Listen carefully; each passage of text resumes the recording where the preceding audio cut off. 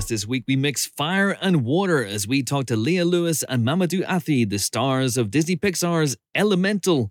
Plus, we choose to accept an interview with Hayley Atwell, star of the new Mission Impossible film, Dead Reckoning Part 1. All that plus usual news and nonsense on the movie podcast that has been utterly depressed by the existence of Threads, the movie about nuclear war, or the social media app. You decide. You decide. It's both, probably, actually, isn't it? Hello, pod. I'm Chris Hewitt. Welcome to the Empire Podcast. This week, I'm joined by three colleagues of such lethal cunning. Geek Queen Helen O'Hara is here. Helen, I must grill you about your Glastonbury experiences. Sure, I feel like we'll be saying that for the next year, but absolutely. Yeah. What? Why would you think that?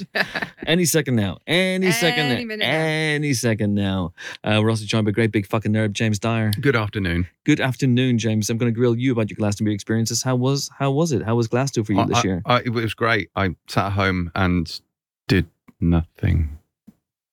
Good. About Excellent. average then. Yeah, pretty consistent for me. Although my finger's grown back, so that's exciting. James's finger has grown back. Genuinely grown back. It is regenerated. As I have said before, I am part lizard. You literally cannot tell that I severed the end of my finger. It actually does look remarkably non-gross. Right? I know. It's magic. It's extremis is what it is. Anyway, who cares about you guys? I'm much more focused on the person whose buttocks are occupying the fourth chair at the moment. I unnecessarily sexualized you there. I apologize. Jeremy Dillon, host of the My Favorite Album podcast, and all-round bonza bloke, all the way from down under. He returns the triumphant champion once again to the fourth chair. How are you, sir? G'day, Chris. It's really nice to be here. I have actually grilled Helen about her Glastonbury experience. Yeah. And it's So have I, but just not on air. It's nice to be, sitting in the chair recently occupied by the great Eddie Hamilton. And, in a Dan Stevens-like fashion, I had to beat off a lot of American men to get this spot. So that's fair. We should say that Jeremy is the best dressed person that I think any of us know. Yes. Jeremy right now is wearing. Well, Jeremy, how would you describe what you're wearing? The clothes, obviously, but for the folks at home, what are you clad in? I've got black pants on and leather. a blazer. Leather pants, like Ross and Friends. Well, but you're Did you pulling need it off. talcum powder to get them on? No, Yeah. there's a good thing about these pants, which were very cheap, and they're quite stretchy and quite good in hot weather. But they're, some kind of plastic weave. I'm sure it's poisoning me on the inside or whatever, but they're very comfortable and very accommodating to my weight fluctuations. Does your weight Speak for constantly us all. fluctuate on like a day-to-day basis? Do you wake up it's 32, wake up the next day it's 36, next day it's 34? How does that Like work? the Hulk. Yeah. Closer to that than I would like to admit sometimes, actually, yeah. All right, fair enough. Anyway, we buried the lead, which lovely is the pink sequined pink and beaded jacket, which is beautiful. It is a work It of is. art. It is very, very nice indeed. Very, very lovely indeed. Will you be wearing that to Barbie, or do you have a more Barbie appropriate I mean, I jacket? think I have to. I don't think I could come up with anything more Barbie appropriate than a embroidered pink blazer. So it is the right shade of pink. I think it's going to work. yeah. Strong Kenergy from Jeremy at the moment, I have to say. Listen, I have to start off with an apology to you, in fact, because after the show, the initial plan was that you and I would run off hand in hand to Hyde Park in London, where we would take in a gig by The Boss, and I don't mean Chris Duncan, the CEO and head of Bauer Media. Although that, of course, it would in I'm its sure own way you'd have be a great gig. very compelling, very, very compelling indeed. I mean, Bruce Springsteen, our old pod chum Bruce Springsteen, unfortunately, due to my having to edit this fucking podcast, I can't make it. You know that. I'm not just telling you this for the first time. You haven't just learned this information, but I feel I should apologize publicly. Yeah, that'd be a terrible way. Just so you dropped know. it on me on air so Yeah. that I couldn't say anything. We're not going after the podcast. Yeah, it's like It's off. It's like when what's his what's his name? Jay thingy from Jerry Maguire. The guy from Jerry Maguire. Jay who- Moore. Jay Moore, yeah, who takes Jerry to a crowded restaurant to fire him because he won't make a scene at a crowded restaurant. So that's not what this is. But I am going to say that I'm very, very gutted to be missing that because I've never seen Bruce Springsteen in concert. I've seen him live because he's been on the podcast, but I've never seen him do his thing. Live. Yeah, so I'm gutted. Well, yeah, I'll have to dance in the dark without you, which is a shame. Yeah, you're bringing Courtney Cox, I believe. Oh, yeah. I'm picking her up from the tube station after this. Be amazing if he dragged her on stage, wouldn't it? It'd be absolutely incredible. Have you ever seen Springsteen live? I've seen him, this will be my 6th time. I've seen him 2 times in Australia, Wembley Stadium, 3 times in Australia, once at Wembley Stadium. I saw him on Broadway. Cool. I have not conversed with him, but I was close enough to shake his hand at that one. So that was nice. That's nice. Who is, I'll open this out to you guys. This is essentially the question section now. Okay. Who is I know this is music, but who's the musical artist you've seen most? It won't be Springsteen for you, Jerry, No, it's Elvis Costello for me. Elvis Costello. I think I've seen him about a dozen times, and I'm seeing him in New York on Wednesday night. Oh. I think mine's Lizzo. Wow. Really? Yeah, I've seen her 3 times. I haven't seen like crazy numbers. Oh, so you're not like... I'm not like in the hundreds. You don't obsessively go back and back and back and back. I would absolutely, in a heartbeat, go back and see U2 again. I've seen them. Oh, that's very nice of you. 2 or 3 times. Not U2. Ugh. But the band I felt U2. left out of that. I have forgiven them for trying to give me a free album. I know the world has not. Imagine if they tried to give you a free concert if they just showed up in your living room one night. I just started playing. Yeah. I mean, again, I would be okay with that. I would understand it was Your coming neighbours from would a be good fucking place. furious. I feel like if I opened the door and let them come along and listen, they'd be all right. You know? Yeah. Anyway. Of course, it'd be difficult to find your house because you live where the streets have no name. Hey. Oh, boy. Jimbo? Soundgarden. Not recently. No further questions. and the only reason is Soundgarden because they are, and I'm racking my brains, I think that's the only band I've ever seen more than once. I've seen Soundgarden twice. Okay. We are not the people Everyone for this else I have question, only ever seen once. That's interesting. I don't go to live music acts a lot. Unless Live you find music acts. Live musical concert gigs. Because I'm too busy living in the 1950s. It's true. It is true. He stays at the milk bar. Doesn't want to go down to the hop. Yeah, it's not for me. It's not for me. Well, and if you count, I've seen actually the most of Soundgarden 3 times because you count Audio Slave as well. At least, right. A good chunk of Soundgarden are part of that. So. Surely you've seen Lonnie Donegan in concert quite a lot, haven't you? The Joe Loss Orchestra. At the London Palladium of a Saturday evening, and of course you haven't seen Taylor Swift yet. Not Otherwise, yet. I imagine your answer would be Taylor Swift. I'm fully registered. I'm waiting for the tickets to go on sale. Do you know? I think they're on sale. I think you've missed it. No, I think it's only if you pre-ordered like Midnights or something like that. You get early Why haven't you pre-ordered though? You call yourself a Swiftie and you haven't pre-ordered the album. So what the hell are you doing? Ben. Fucking Ben has early access to tickets because he did in fact pre-order. And why is he not taking you? That's a good question. But because you called him fucking Ben on the podcast. One that I will bring up with him when we get back to the office. Boy. You can't, I've looked this up, you can't fire someone because you can. bring you to a concert. I knew he was trouble when he walked in. I believe that's a Taylor Swift reference. I understood that reference. We are never, ever, ever getting back together. There we go. There's another one. Just the hits keep on coming on the Emperor podcast. You'll never guess who mine is. It's going to be REM, isn't it? It's a tie probably between REM. I haven't counted it up, but obviously they haven't been touring for the last 12 years. What about Divine Comedy? Divine Comedy quite a lot. Yes, Crowded House / Neil Finn. If you count up Crowded House, Neil Finn and Finn Brothers concerts, then probably he's the first concert I ever saw was Crowded House. Actually that might be it. If we're allowed to count those collectively, that's we're probably allowed. up there with of course Elvis. Of course we are. Absolutely, Neil Finn, the entity that is Neil Finn. You can absolutely Neil Finn. You can count that. All right. Okay. Jeremy and I we're like two sides of the same coin. Yeah, he's the well-dressed side, and you're something else. You're the other side. Yeah. He's by George. I'm by George from Asda. Anyway, should we take a question that is even? Which one do you want to do? Do you want to do the one about Ethan Hunt, or do you want to do the one about the movie you've seen most but you don't like?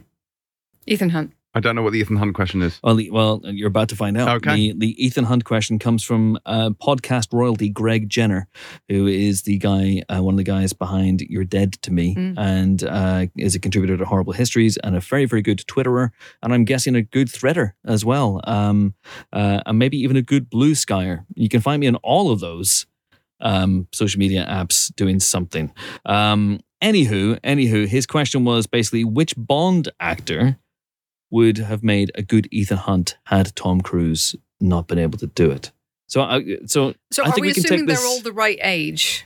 See, I don't know if how you can take this question however you want to take it. Do you take it as an actor who was in a Bond movie who would make a good Ethan Hunt, or one of the Bonds, or we can even just drop that part of the question and just speculate about who would have made a good Ethan Hunt, say, had Tom Cruise passed on it in 1996. Was there anyone else floating around who would have made an equally good go of it that would have led some 27 years later to, leaping off trains and Mission colon driving off impossible cliffs. dash dead reckoning comma part 2. Yeah. Yes. The Revenge of Punctuation. I can't think of anyone who would voluntarily be like strapped to the sides of planes at this point and hurling themselves off mountains on motorbikes. Jim Carrey. Possibly. Jackie Chan, maybe. But Jackie Chan, yeah. Werner Herzog. Yes. Werner Herzog is Ethan Hunt. That'd be amazing. I am the living manifestation of destiny. I don't know. That sounds right to me. That sounds good. Yeah. What's done is done when we say it's done. That's just gone into Arnie. Yeah. I know There a was little bit. A little bit. There Well, was a- they're there was a kind touch on that. they're kind of Are they? Well,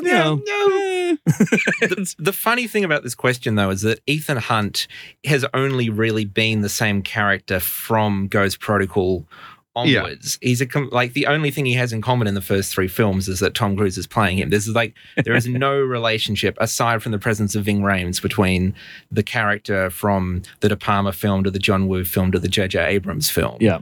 And until there was a consistent creative voice behind the scenes, there wasn't really any attempt to do any kind of continuity. They were kind of like successive standalone films. an anthology movie, but just with the same guy in each one. I guess that's kind of what Bond was back in the early days, right? Until they started going, well, maybe Lazenby's wife can still exist in the Connery-Moore continuum. We can kind of get away with that, right? Kind of. Yeah, kind of get away with that. But you're right. Like, what happened to Ethan Hunt between Mission 2 and Mission 3, where he has settled down? It's just 6 years later, right? It's just 6 years between the 2 films. But when you open Mission 3, he's like the old man of the IMF. Like, he's retired and he's teaching other IMF agents, and he's married now or about to be married. About to be. And what's gone on there, I wonder. There's a question for our spoiler special here about his overall timeline, which I won't get into in this context. Oh yeah, if any of you spoil anything about Dead Reckoning Part 1 on this podcast, I will fucking end you. That's fair. Cool. That is Okay, fair. great. Yeah, we might ask you to go out the room. Yeah. When we're not going to spoil it. We're gonna vaguely review it when it comes up to the review section of the show, because it is it was meant to be out next week, and it is still technically out next week. But I think they brought the release date forward by a couple of days here in the UK in order to try and maximize their IMAX time. They're IMAXimizing their time, so they it's now out on Monday. It's out on Monday, July. Is that a first? July 10th. No, It's not a first. No, When was the last film films- they did that? I don't remember. Films have been released on Monday. Yeah, there definitely have been a couple, but especially whenever Meerkat Mondays was a thing. And they used to open Meerkat Mondays. Here we go. Come on, Jar Jar again. That's not Jar Jar. And neither is this Arnold. It is though. It's a That's little not bit. Arnold. No, this wasn't Arnold. Come on, do it That's now. That's Arnold. a great Isn't David it? Attenborough. That's tremendous David Attenborough. I'm so confused. I need your clothes, your boots, and your motorcycle. Do you buy car insurance? Simples. That's good. That's good.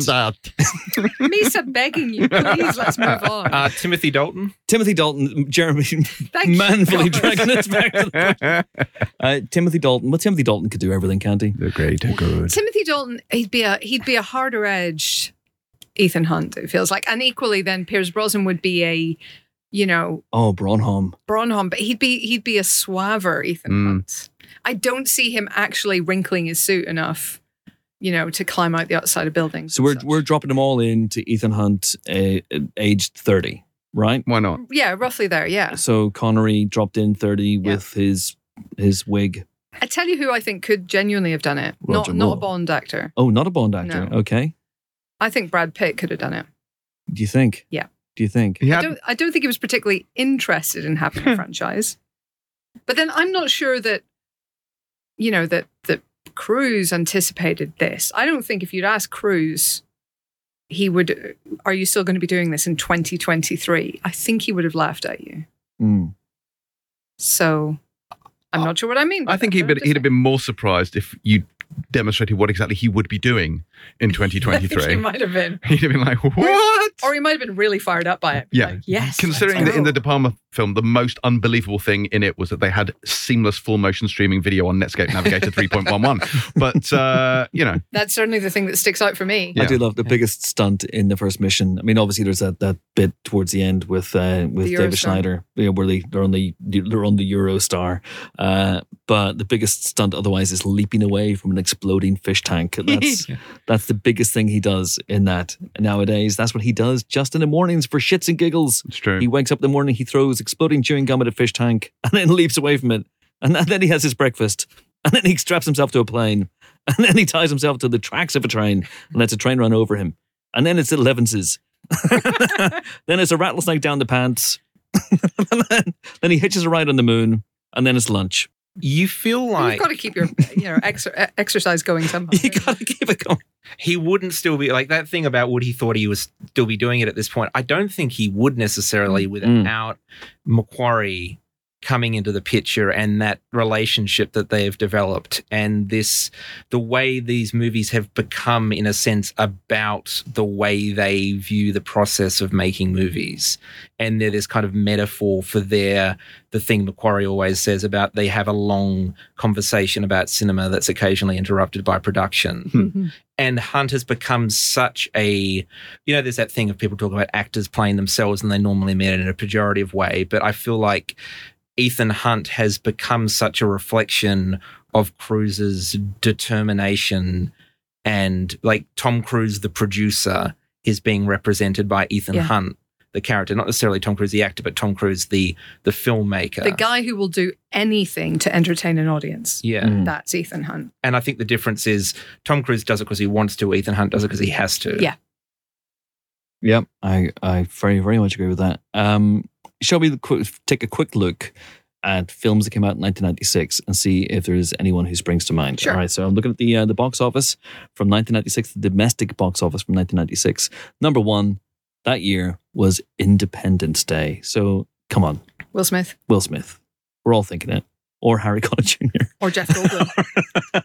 Jeff Goldblum would have been an interesting Ethan Hunt. Amazing Ethan Hunt. Yeah. If he was like Jeff Goldblum in Independence Day mode, Eventually, you do plan to have some impossible missions in your Mission Impossible movie.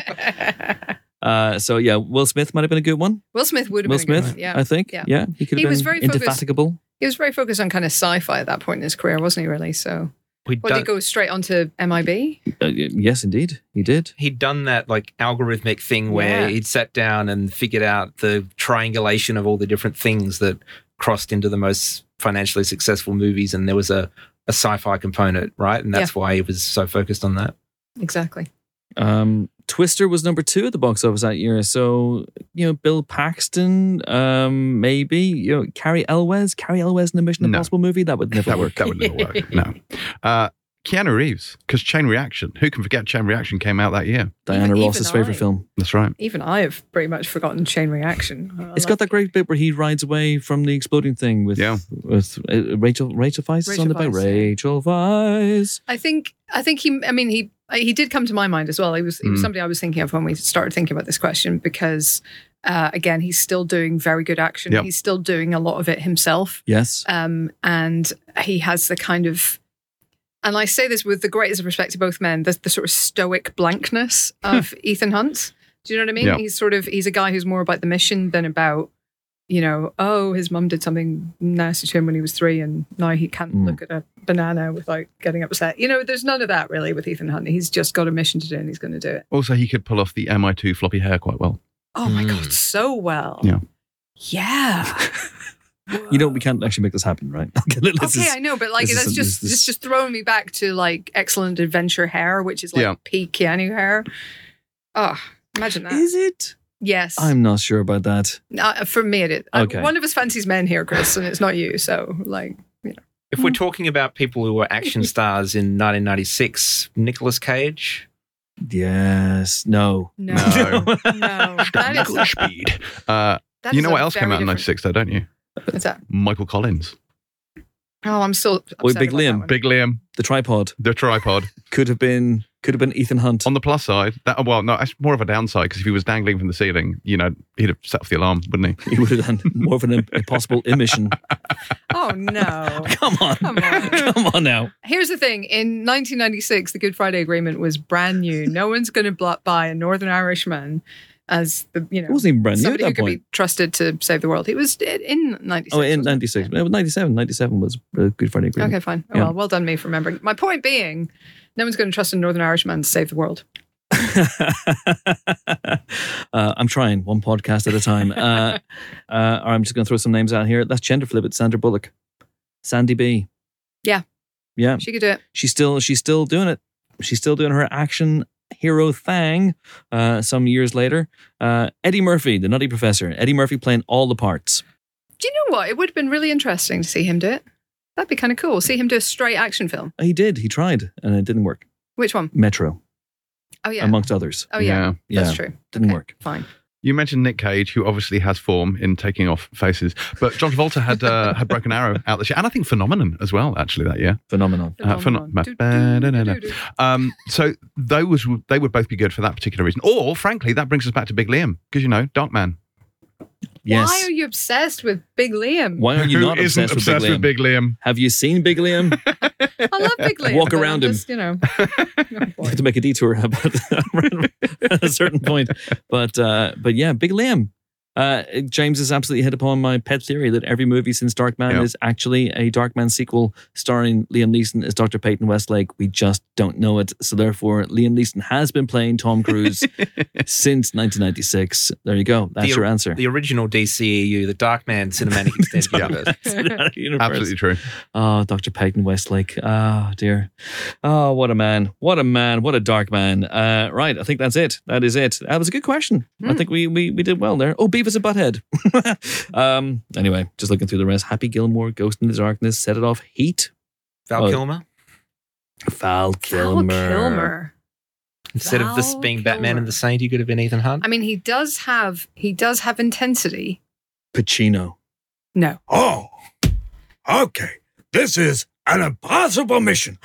What's done is done when we say it's done. Oh. That was like Arnie again.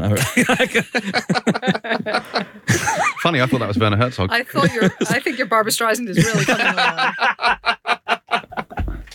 Okay. Simples. Our name is Alexander Orlov. All right. Okay. If you want to have your question read out in the Emperor podcast, Twitter is still the only game in town, despite my proliferation of social media accounts. I'm on Blue Sky. I'm on Threads. I'm on TikTok, but not really. I'm on other things as well. But I'm at Chris Hewitt on Twitter.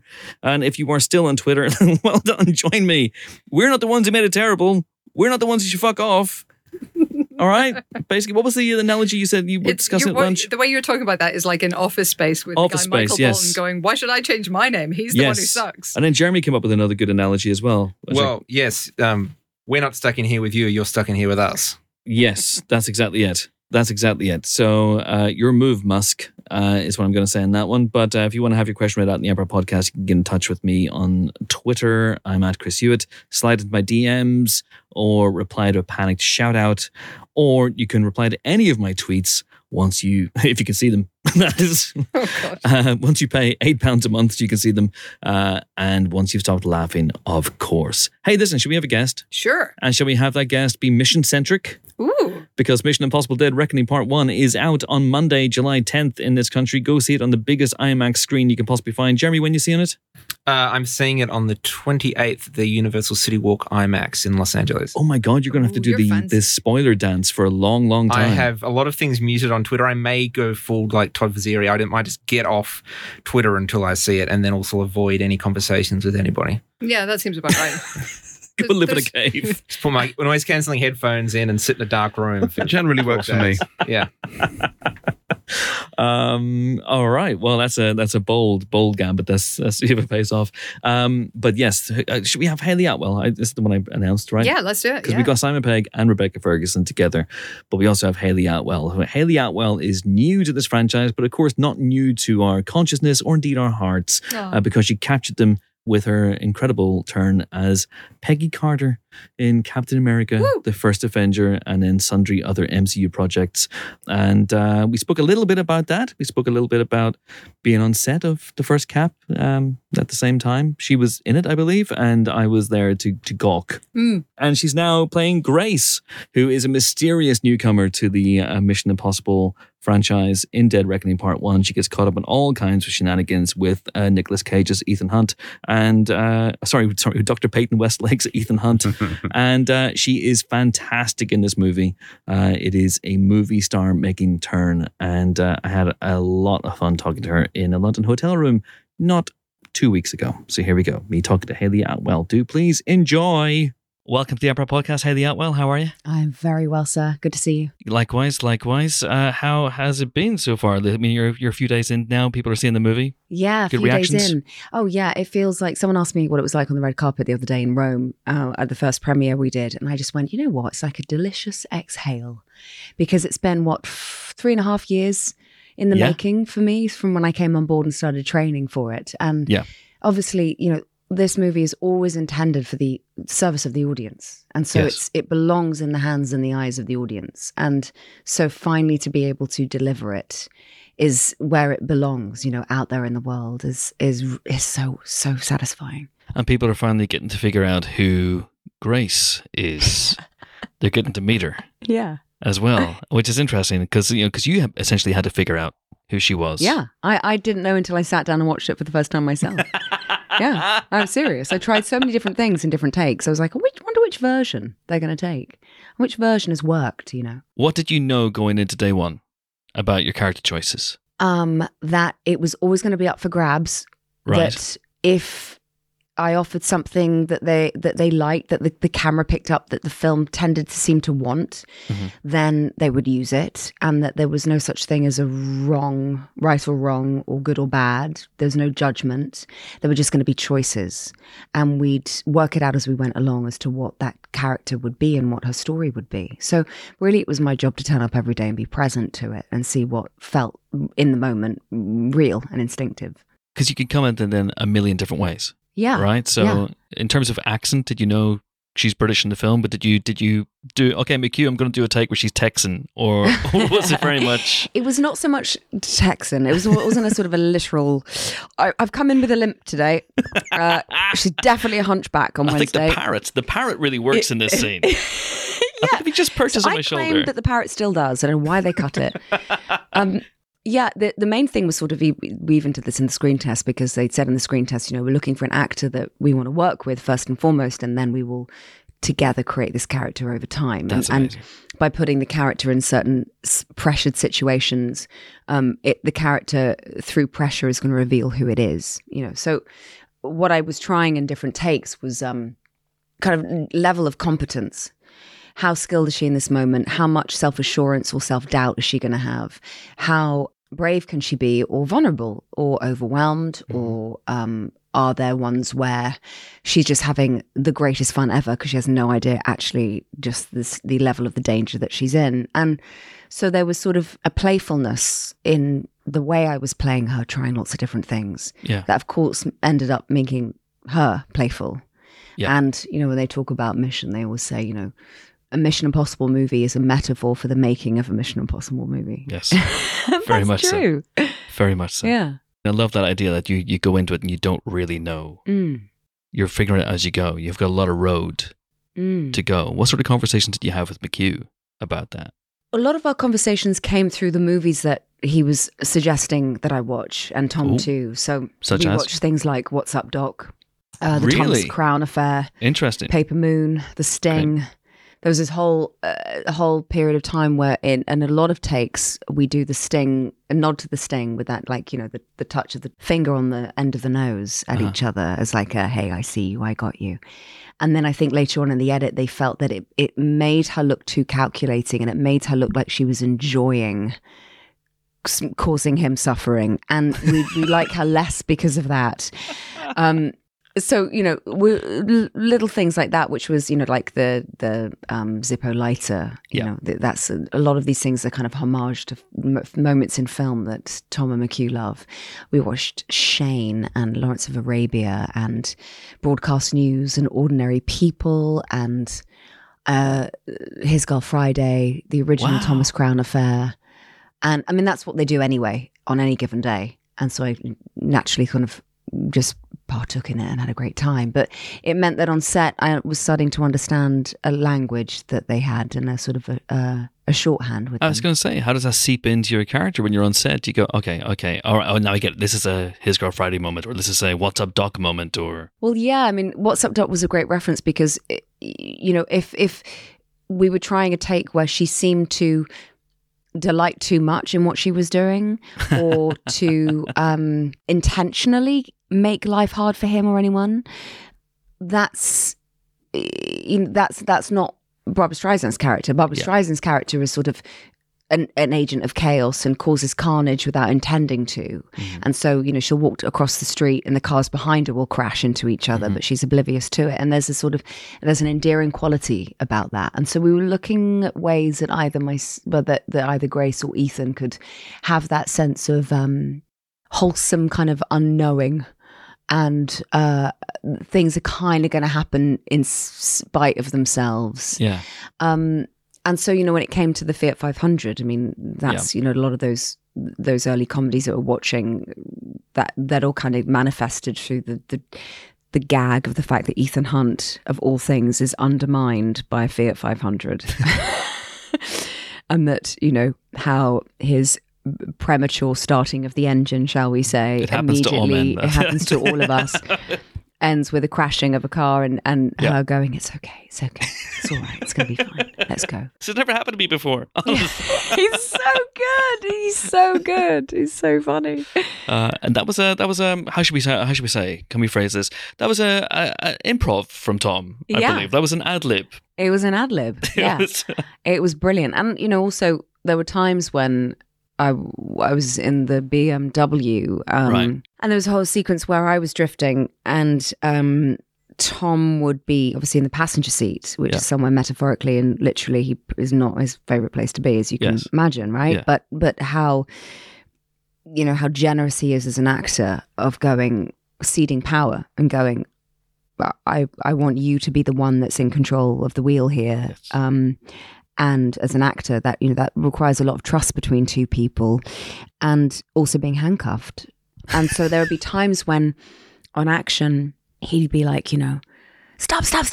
And I'd have to work out whether Tom was asking Hayley to stop because it was actually dangerous, whether Ethan was telling Grace to stop, in which case Grace didn't have to because she might want me to take a left instead, or whether Tom was suggesting a line for Grace to say, in which case I would have to be the one going, stop.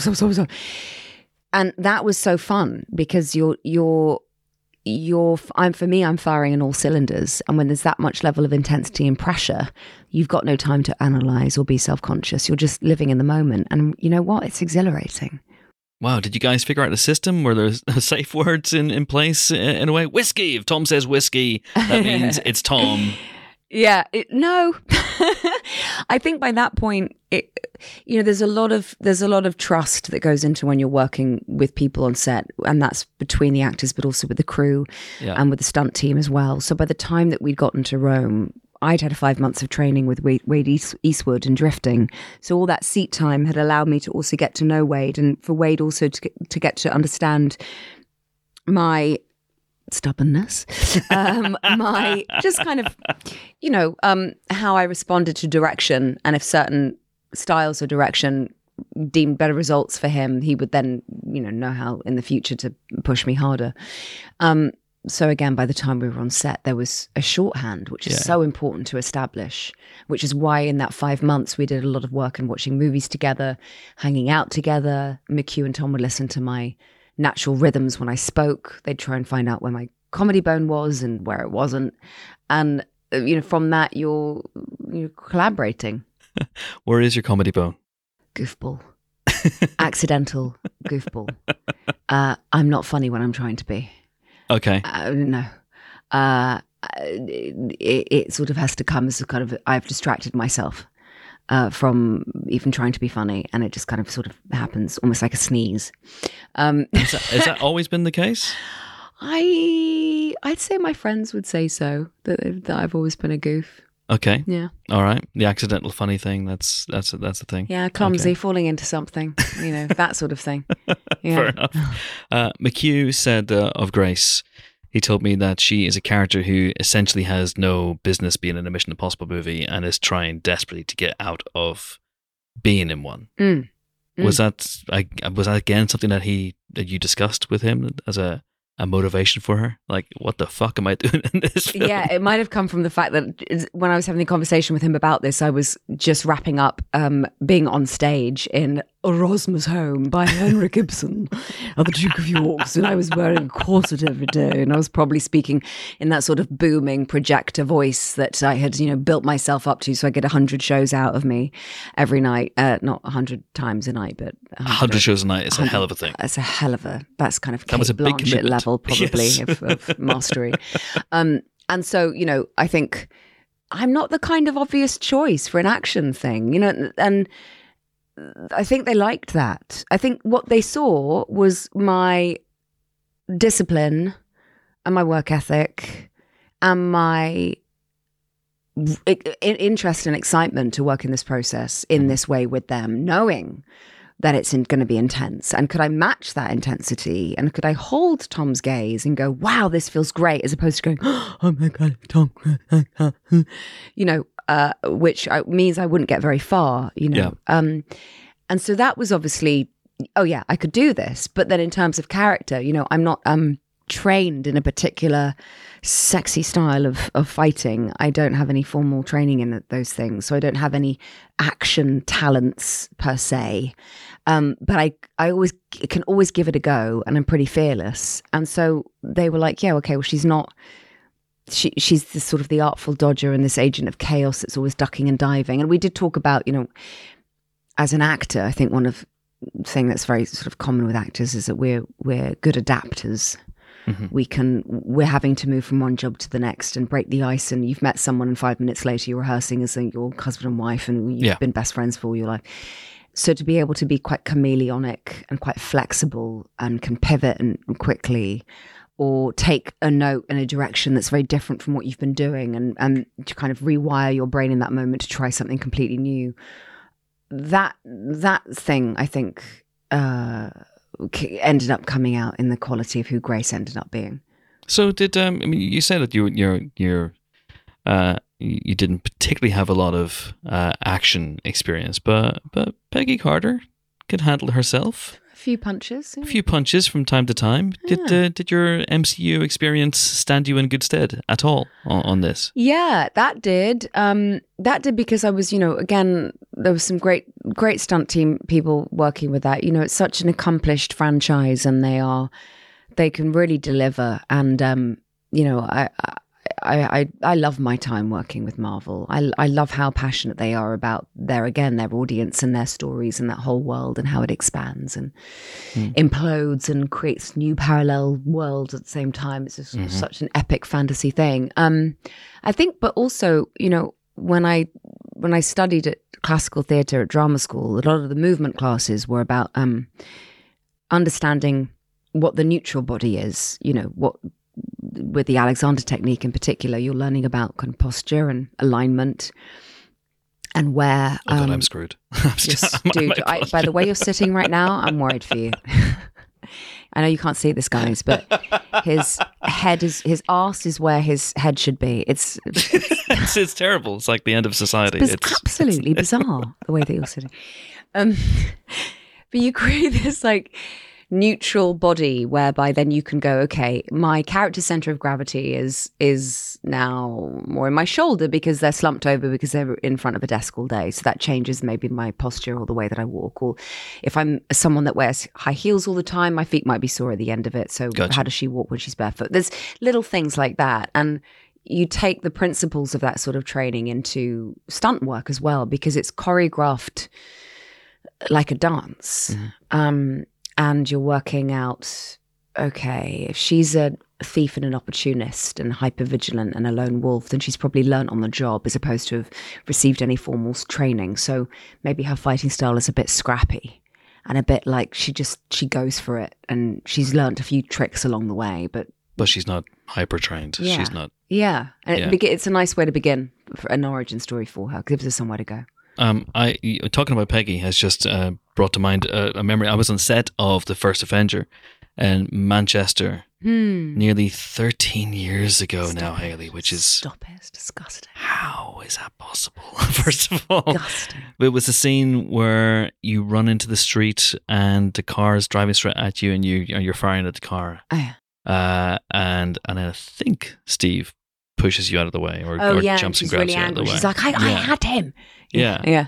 That scene. So that memory's just come to me. I mean, what are your memories of that particular day? Cast your mind all the way back. I remember that day because, in that moment, Captain America's barefoot, so he runs down that street. He had those Hobbit feet on, didn't he? But he had the Hobbit feet on, the plastic Hobbit feet on. So I remember being in the green room in between takes wearing the Hobbit feet.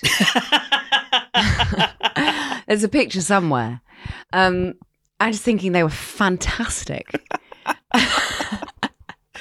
Roomy, comfortable, warm. Yeah, what were they? Quite like, rubbery, quite solid. Yes. Speckled. I like the fact that they looked like a proper skin tone. They weren't all just one colour. It was dappled. There was detail. There was detail. I remember. There was shadow. There was hair and veins. I didn't get to try them on, but I was staring at them because I spoke to Chris that day as well, and it wasn't an amorphous blob. It wasn't like someone had just welded two shoeboxes to his feet. Defined. There was definition there for sure. Yeah, beautiful. So I love that your memory of that day is not something you did, but really Chris Me Evans. wearing his feet. Yes. I wore Chris's feet. This is the beginning of a beautiful friendship, as they say. Amazing. And then obviously on social media you have been teasing recently because you did that thing. What was the thing called? I can't remember the thing where you mimed. Dub Smash? That's it. Dub Smash. That was popular quite a few years ago, wasn't it? 2015, I think. Yeah. You've been teasing content like that again on your Instagram. The TikTok. Yeah, the TikToks and whatnot. The TikTok. The World Wide Web. The TikTok. What? God. Was that Brian Butterfield by any chance? That's someone who was old enough to wince at the fact that 13 years ago she was an adult. Yeah. On another set. Yeah. Yes, carry Different on. time. But the TikTok. I was just saying, are you bringing that stuff back? Bring it back. Bring back the TikTok. I'm teasing. I'm seeing, you know what I'm doing? I'm dipping my toe. I'm dipping my hobbit foot in to see whether it's something that people want. Because I kind of feel like give the people what they want. So this is just a little test. There might be a lot of people go, you know what? We really don't need to see you do that anymore. I think it's important. It's art. It's art. Well, also I feel like I can, on Instagram, I can be more like, hi, I'm Hayley Atwell. People call me Hayley Actwell. And then on TikTok, I can be Lady Twatwell. That's good. And just have a giggle and, I like that. And be a bit of a goof, right? It's good to have a balance. Atwell by name, act well by nature. There you go. That's the one. All's well as Atwell. All I can say is Hayley Actwell. Strap on the hobbit feet and get out of here. And off she goes. Off she goes into the distance. Into the TikTok. One must TikTok.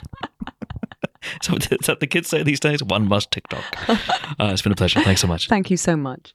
All right, so that was Hayley Atwell, and next week we will be joined by Simon Pegg and Rebecca Ferguson, who are an excellent double act if you're booking for Panto this year. I would hardly recommend it. I would totally go and see that, by the way. Oh no, you wouldn't. Thank you, Jeremy. Hey. I was hoping that would happen. It is they are proper good together. Anywho, movie news time. What has been happening in the world of movie news? Dune! Oh, Jesus Christ. We very nearly hopped on to record a special Dune post-game analysis when because this dropped literally as we were recording last week's podcast. Yeah. But we were so disorganized we couldn't get back on to do a pickup. Look, we have other work, to be fair, but yeah. But also, I feel like we had to wait at least a week for the kind of screaming to die down. Yeah, for it us would to, have been incoherent yeah, screaming. absolutely. I mean, just on Chris's part. Fucking hell of a trailer, isn't it? I mean, how would that be different from what you just did? It's fair. But honestly, like this, it emphasizes the fact that what Helen and I, being smug book readers, knew, and most people probably suspected, is that the first film is largely setting the pieces on the board. I read about it in a book. Indeed. And all the shit kicks off in Dune Part 2. And kick off it does. We see Christopher Walken as the Padishah Emperor Shaddam IV. We see Florence Pugh, who dies in a hail of bullets as Princess Irulan. So much stuff in here. Also, the whole of Dune was foretold in, lest we forget Mark Lester's Commando, when Arnie, obviously thinking of Zendaya's character, went Chani. See, that was that was good. Jenny. Yeah, Jenny. That's right. You have succumbed once again to the darkness that sweeps across the human heart. Do you know what? He'd have made a good emperor. He would have. He would have made a good. I mean, Walken will be brilliant, but Herzog. Yeah. Anyway, loads of stuff. Not so much worm action in this particular trailer, but that's fine because we got worm action in the last one. That's true. But yeah, I think they're emphasizing there are things in this other than giant Don't be worms. ridiculous, Helen.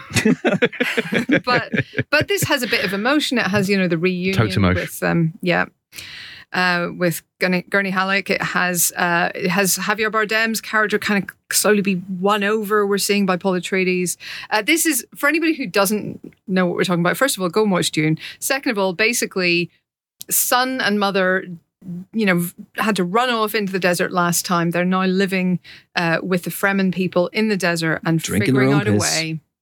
Yes, and figuring out a way to take the war back to the very, very bad, nasty, evil Harkonnen. You can tell because they're all bald.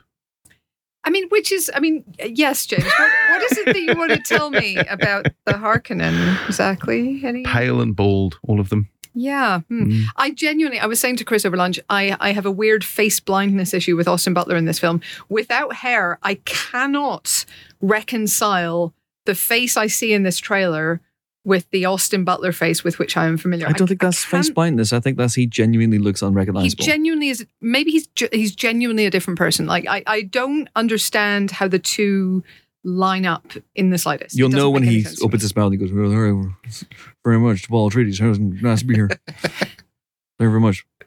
Because he's got the Elvis voice. Yes. Anyway, and so, it looks incredible. Arrakis looks incredible. It looks exciting.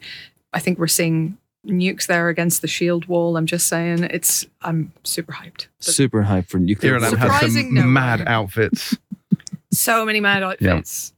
So many pieces of jewelry used as face coverings. Yeah. Oh, it's wild. Super into it. It's wild. Jeremy, are you a Dune fan? Yes, I haven't read the books, but I saw Dune Reckoning Part 1 in the IMAX in Nashville. I had a funny experience with it because it got to what felt like the climactic end of the film. Screen went black, and then there's without going into spoilers, there's a explosive moment, and then the lights came up, and I went, wow, what a swing. Like, Villeneuve's really gone for just like go out on the biggest cliffhanger in the whole movie, no ending credits, everyone can just go to IMDb, and then you like have to wait 2 years for the next part. And then at a certain point I realized, actually the projector stopped working, so I had to go home and watch the last 10 minutes on HBO Max as it was at the time, which as Denis intended. It's you really do feel it's to go from watching something in IMAX to watching the last 10 minutes of it on your laptop. You really do feel the difference between those formats. Nolan is right. That's extraordinary. I thought it was a good trailer. I can't remember it. I only saw it once. You're a monster. Oh, Chris. Oh. James immediately uploaded it to Pornhub. But yes, spicy. It looks spicy. The spice did flow, and it's very exciting. Well done, everybody. Atreides, across the Atreides verse is coming in. When's it? October, November? November, I believe. November. Yeah. That's exciting. Well done, everybody. It's going to be a Timmy run up to Christmas with. It's going to be a Timmy Two Meets. Yeah, it is. June Part 2, and then Wonka Part 1. Wonka Part 1. Yeah. So that'll be an exciting couple of months Oompa for him. Loompa Boogaloo. Hope he's getting his Did you rest see? Are you allowed to talk about what you saw yesterday? No. Not yet. Okay. Helen next saw week. something of Wonka yesterday, but she can't talk about it, which begs the question: why the fuck did they show it to you? Crucially, Next though, week. if you went to a Wonka event, did they give you chocolate? Yeah. Okay, good. If I went to Did you fall into a chocolate river? Yeah, did you? No. Did you eat one of those? I dived. Yeah. What was it? The gobstopper that has the Everlasting gobstopper. well, the one No, with the but different three, flavors. The three three-course course meal. The three-course meal. That's the one I've always wanted. What? So it's just like Nando's, and Nando's. Yes. Like it goes from like lemon and herb through medium to hot. and Start with that's the it. half chicken, Yeah. then my main is the butterfly chicken, and then I finish Crunchy off frog. with the crunchy frog.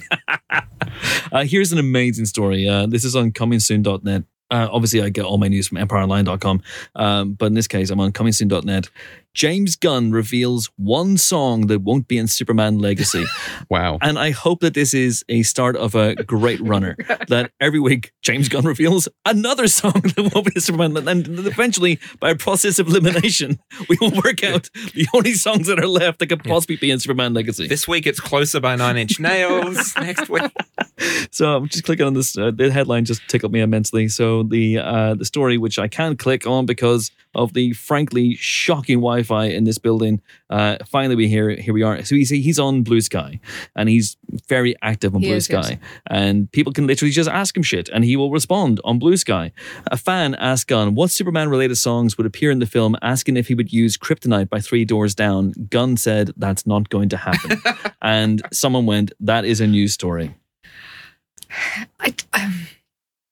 Yeah, but Okay. here we are talking about it Here on we the are talking podcast. about So, Yeah, there's the thing. anything else? Any There actual are a few news? other things. So there was this massive story that went up on the New Yorker about Mattel, who of course are the toy company that own Barbie. And in this story, they revealed a couple of things. They revealed, number one, that they are working to develop films based on something like 45 different toys or games that they own, most of which sound wildly unlikely to happen. In fairness, I own 45 different toys and games. Okay, but they own the copyright and the IP to okay. 48, 5 different Touche. toys and games. So they, literally things like there's an obscure old astronaut toy that was one of the inspirations for Buzz Lightyear that I think has a Kiva Goldsman and Tom Hanks attached. Now, can we think of a reason why Tom Hanks might not end up making a film about a space ranger? Anywho, but that's one of the things that's kind of floating around out there. One that is apparently happening is the Daniel Kaluuya making a Barney the Dinosaur movie, which I think is an amazing idea, and I can't wait to see what that is. People went nuts about this. Oh my God, is this the end of cinema? And it's like, yes, it is. If they all got made, yes, it would be. But they won't, so we don't need to worry about that. The other thing that was revealed in passing in this story is the news that as well as making the Barbie movie, Greta Gerwig is also planning to make 2 Narnia movies for Netflix. We don't know which 2 of the books. We don't know what she's planning to do with them. We don't know which 2 of the books, or wardrobe 2 of the books, or lion 2 of the books. Hey. Very good. It's got to be Lion and Witch and Wardrobe. You wouldn't. I mean, the other ones are not that. Well, you good. could but you start could- with The Magician's you Nephew, could start couldn't with you? The Magician's I Nephew, wouldn't, you see. but you could. You shouldn't. You shouldn't. But even if you do, if she's making 2, the next one will then be The Lion, the Witch, and the Lion, Witch, and Wardrobe. the You Wardrobe. could, you could try to deproblemify the horse and his boy. Maybe they could adapt the last one. The Because last battle. The last But make battle. it the first battle. Where all our heroes, and I'm not making this up, die in a train crash In a hail of and go- bullets. and in a hail of bullets, and go to meet Jesus. Essentially, that's. I'm Just not making it up. slight That is correction. Actual that is Jesus or lion legitimately Jesus? no. Slight correction. Yep. Susan doesn't go to meet Jesus because She goes she's to meet too the into- devil. because she's too into lipstick and tights. All right. So she goes to hell That is the implication. and dies in a hail of brimstone. But I'm not making it up. That is legitimately how the last battle ends, with our heroes that we've been invested in for, most of 7 books, fucking dying in a train crash and going to heaven / purgatory / Yeah. But in Devons. fairness, the entire series is a Christian allegory. It This is. is Yes, very but I know, but well established. He really leans into it towards the end. yeah. You'd have to do another that because that's Infinity War with no end game. You'd have to do their end game after that. But I do want to see that, and guest starring Jesus as Aslan. I want to see that credit at the end. It's wild to me. I mean, try telling that to your kids. Look, let's be honest. You're right. It is going to be the Lion, the Witch, and the Wardrobe, which is an incredible story.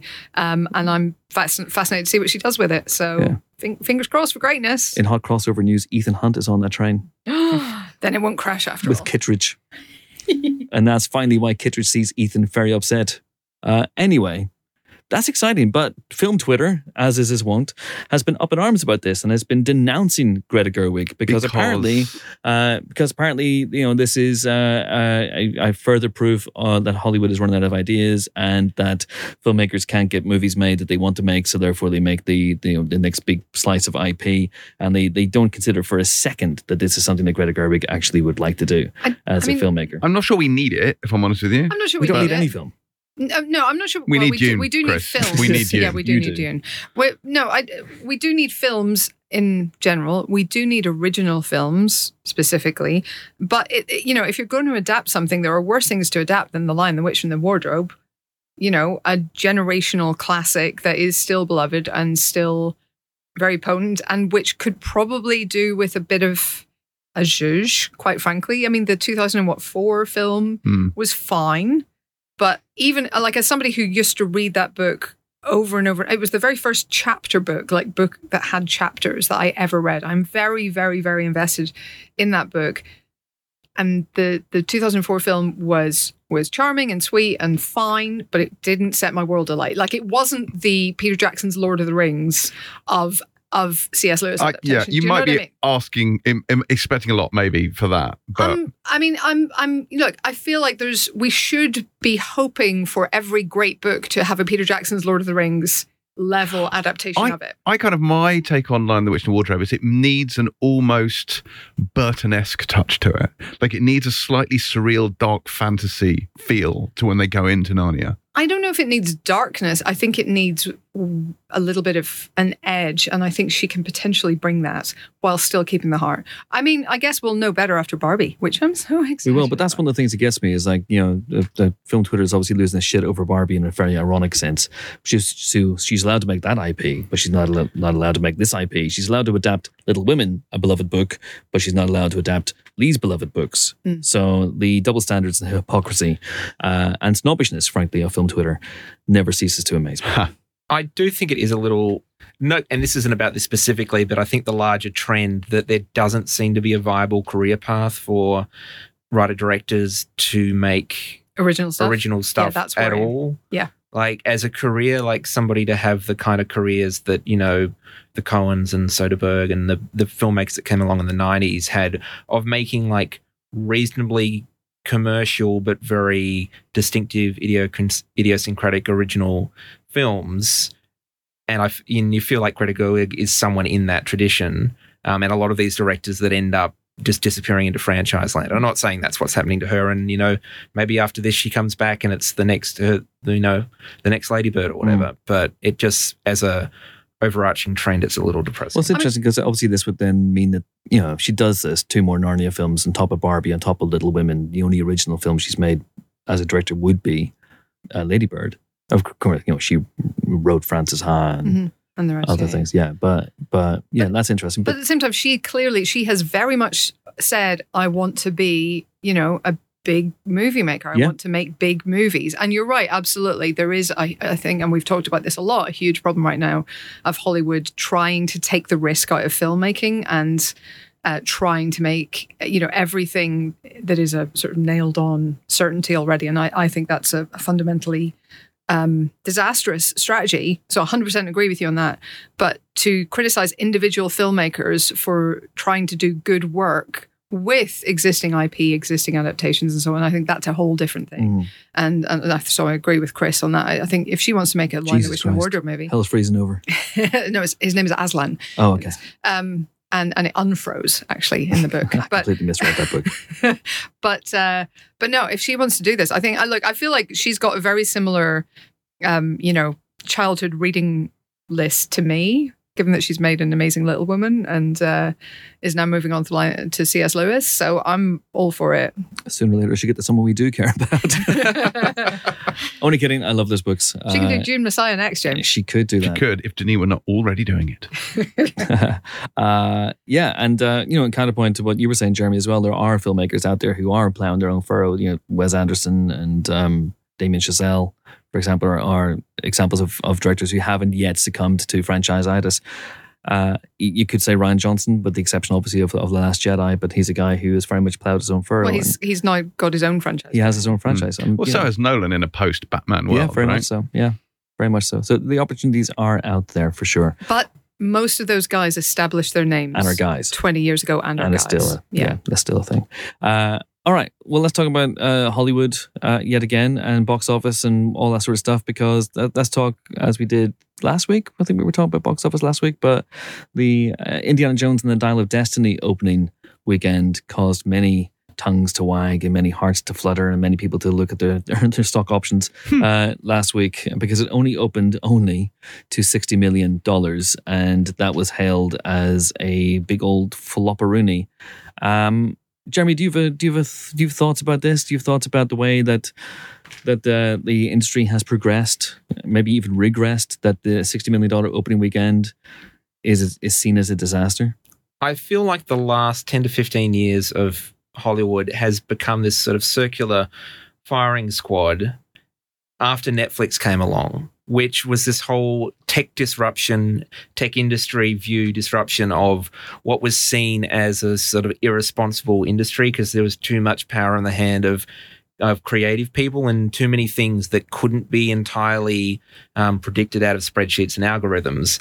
And as Helen was alluding to, there's been this attempt to de-risk the film industry in America from people who think they know better, because, you know, they're from the activist investors, the private equity people, and the tech people who have come into it in recent years. And I think what everyone is slowly starting to discover, potentially too late, is that you can't de-risk spending $200 million on something, on something that doesn't exist. And you can't remove that risk by just making it resemble something else that already made money as much as possible.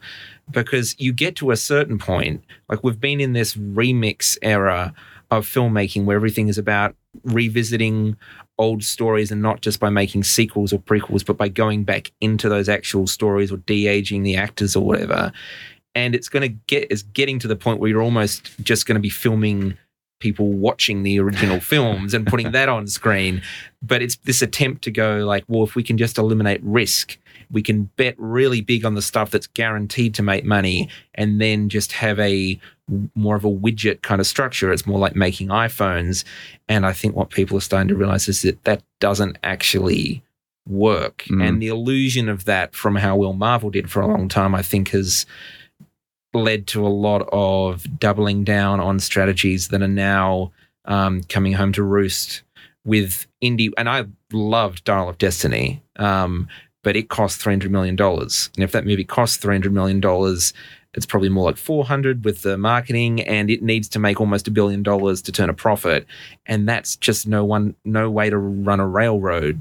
And they're just spending too much money on these films. In fairness, and we talked about this a little bit the other day, spoiler, in the indie spoiler special. But, which is out yet, but it will be out very soon.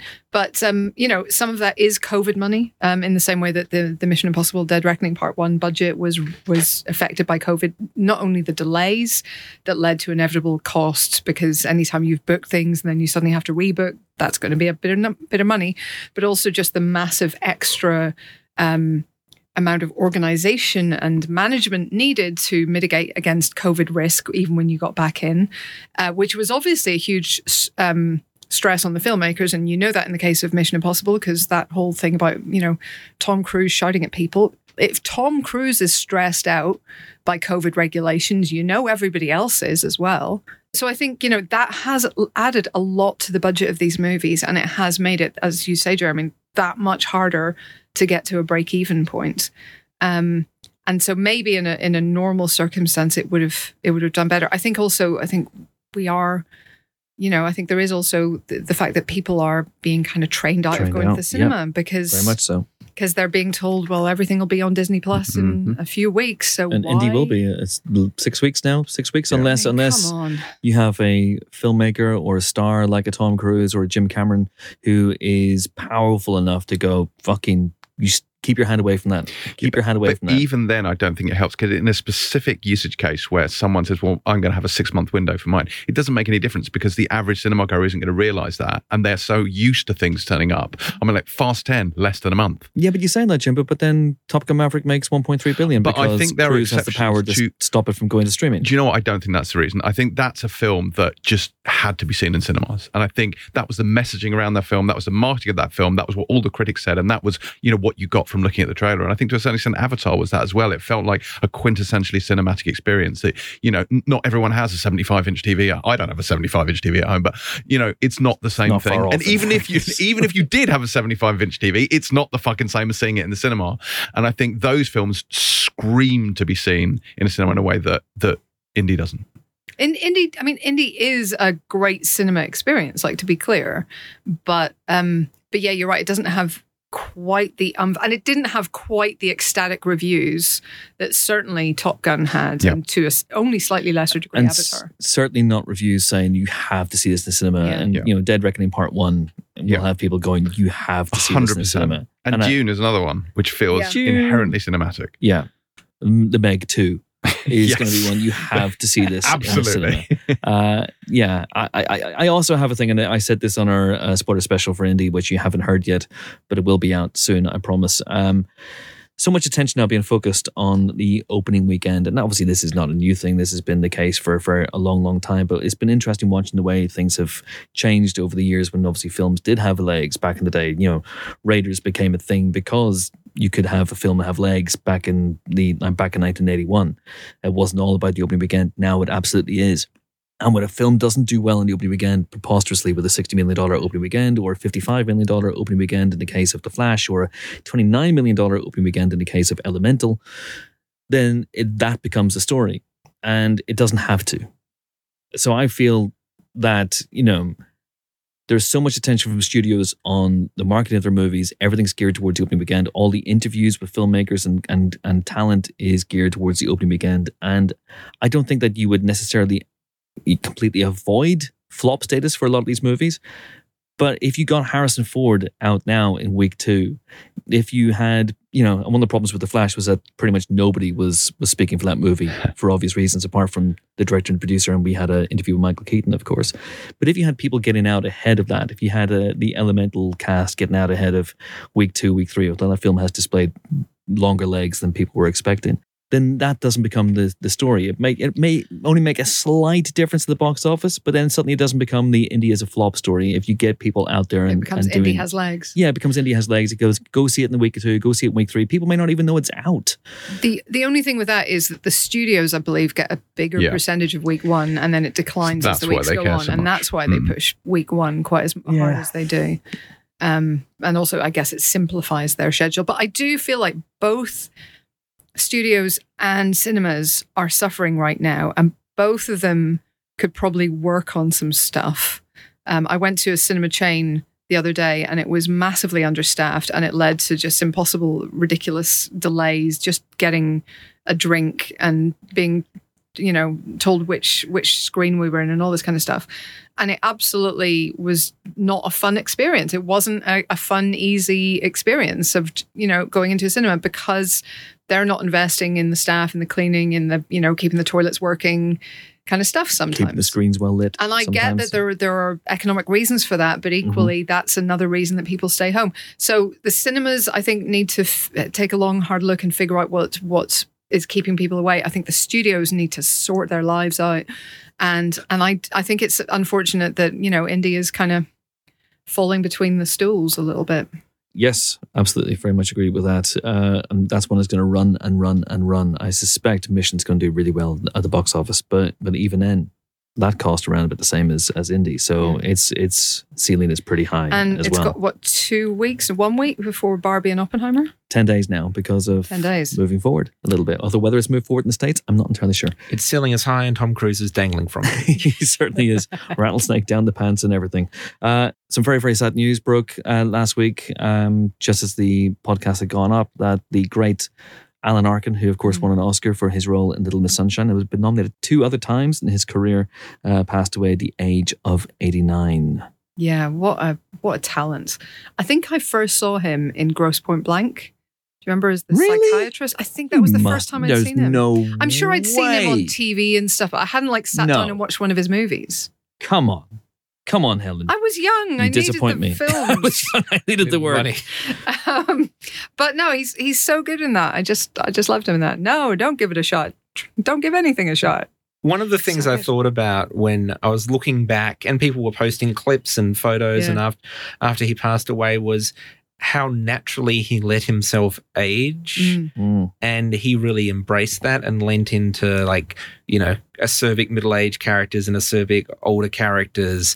And I was just thinking about that because in a time when no one ages anymore and our action heroes are the same ones from the 80s who are now in their 60s or whatever, just an actor like that who used the natural progression of time as an asset Yeah. and really, like, it broadened his palette the older he got and the way his voice changed. It's such a great voice. Yeah. And that was a real asset for him. And he could do it all as well. Like, Yeah. He was a very, very versatile actor. He was a singer also, which comes in handy in a film that I don't think many people have seen, but I saw it a few years ago. It's absolutely batshit insane. It is called The Return of Captain Invincible, and it's a kind of superhero musical spoof before superhero Sold. movies really were a proper thing. It came out in 1983, and he stars as Captain Invincible, who's a superhero who becomes an alcoholic, and he goes up against his arch nemesis, played by Christopher Lee, who sings in the movie, and it's just it's every bit as insane as the movie you've just pictured in your head. It's not entirely successful, but it's good, and he had a tendency to swing for the fences. So, you know, I recently for the first time watched his turn as Inspector Clouseau in Inspector Clouseau in 1968's Inspector Clouseau. Peter Sellers didn't return to the role after the first two Clouseau movies, and so they recast with Alan Arkin. I would love to have seen the casting discussion that led to Alan Arkin replacing Peter Sellers. And again, not an entirely successful film, but I admire the fact that he was stepping up and doing that and stepping into the shoes of a giant, frankly. And he could do it all. He could do drama, he could do comedy. He's in one of my favorite movies of all time, Glengarry Glen Ross. Yeah. He's incredible in that as a kind of put upon, harassed George Aronoff, and he is so good in that. Holds his own, obviously, with that amazing cast. He's tremendous. And Little Miss Sunshine. I mean, wow. Yeah. Jimbo, big fan. I do. I like Alan Arkin. I also like Adam Arkin as well. I'm a All the big Arkins. all the All the Arkins, Arkins. really. Any Arkin that you can give Arkin me. the Covenant. Yeah. Indeed. Yeah. The Arkin the Covenant. Yeah, loved him in Argo, loved him in all these sorts of things. He's a very soulful actor. Like, I think he's one of these guys where he just carries the sort of weight of the world in his eyes, and I think sucks you into all the characters he played that way. Like, he had a real sense of sort of depth to him. Yeah, I loved it. It was really sad, but it was sad the way it broke, because it was one of those things where his passing was announced on Twitter, and then it was like written off as a hoax, and it all became a little bit farcical before it was finally confirmed, which actually made it, frankly, all the more upsetting. Yeah, it was a bit, yeah. But you're right, it kind of world weariness and a weird mix of cynicism and warmth, which I think is really special. Yeah, he'll be missed. Argo, fuck yourself, as they say. Two more Alan Arkin movies you should check out. Freebie and the Bean from 1974. And he directed a couple of films as well, but The In-Laws from 1979, in which he's very, very good, opposite Peter Falk. And one of the great lost Columbo villains. He should have been a Columbo bad guy. He should have been Columbo might have met his match. Who knows? The great Alan Arkin, who passed away last week at the age of 89. Hey everyone, it's Chris here, just jumping in real quick the day after we recorded the podcast to tell you a couple of things. One, we didn't have enough time in the pod booth to tell you that it was New Empire Day yesterday, which means that the new issue of Empire is on sale right now, and it is an absolute belter. On the cover is Zack Snyder's Rebel Moon, a world-exclusive look at that movie, the first of two parts coming your way, a big old sci-fi spectacular that started life as a Star Wars pitch. So if you've ever wanted to see Zack Snyder's take on Star Wars, then this is the film for you. I was on set, and when I was in Pasadena a couple of weeks ago, that's what I was doing. I was talking to Zack Snyder and his wife Deborah in their post-production facility. There's a ton of other great stuff inside the issue as well. It is on sale right now in all good, evil, and virtual newsagents, and is well worth your time and money. Speaking of your time and money, something that is worth that is our next live show. We're doing a live show once again at King's Place, our spiritual home in London, on September 9th as part of the London Podcast Festival. And as ever, Once we sell out or get close to selling out that show, we'll make streaming tickets available for people who can't make it. Can't say fairer than that. So if you go to kingsplace.co.uk, you can buy tickets to that live show and any of the other incredible podcasts that will be part of the Lud Podcast Festival, including Ben Travis's Disneyversity. So keep them peeled for that. What else? In the reviews section that is coming up, there are 2 films that came out this week that we did not review. One, Quentin Dupieux's Smoking Causes Coughing, we'll get to next week. I hear very, very good things indeed. The other one is Insidious, The Red Door, aka Insidious Chapter 5, which marks the directorial debut of Patrick Wilson, who of course is the star of the first 2 Insidious movies and the Conjuring films as well. We had not seen that film at the time of recording. Only Helen has now seen it. I don't know what she's given it, but I think it may be 2 or 3 stars. It's in that camp. She has now seen it. They did not show it to critics. Draw your own conclusions from that, of course. Right, done. Back to me, I guess. Okay, should we have a guest? Let's do it. All right, our final guests this week are Leah Lewis and Mamoudou Athie, who are the stars of Pixar's Elemental, which we're about to review in the review section, so I'm not going to say too much about the movie, except to say that she plays Ember. It takes place in Element City, where elements, fire, earth, wind, and fire.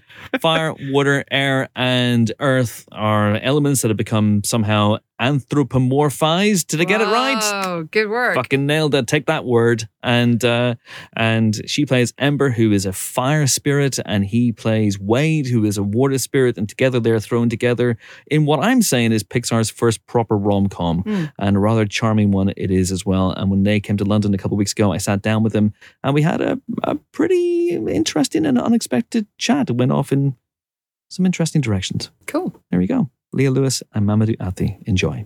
Leah, Mamoudou, welcome to the Empire Podcast. How are you both? Great, thank you. How are you? I'm really good, thank you. Not too bad, not too bad. I believe in your last interview of the day. You know that old adage, save the best for last? Yeah. Yes. Forget all about it. Because It is, though. I love a good podcast.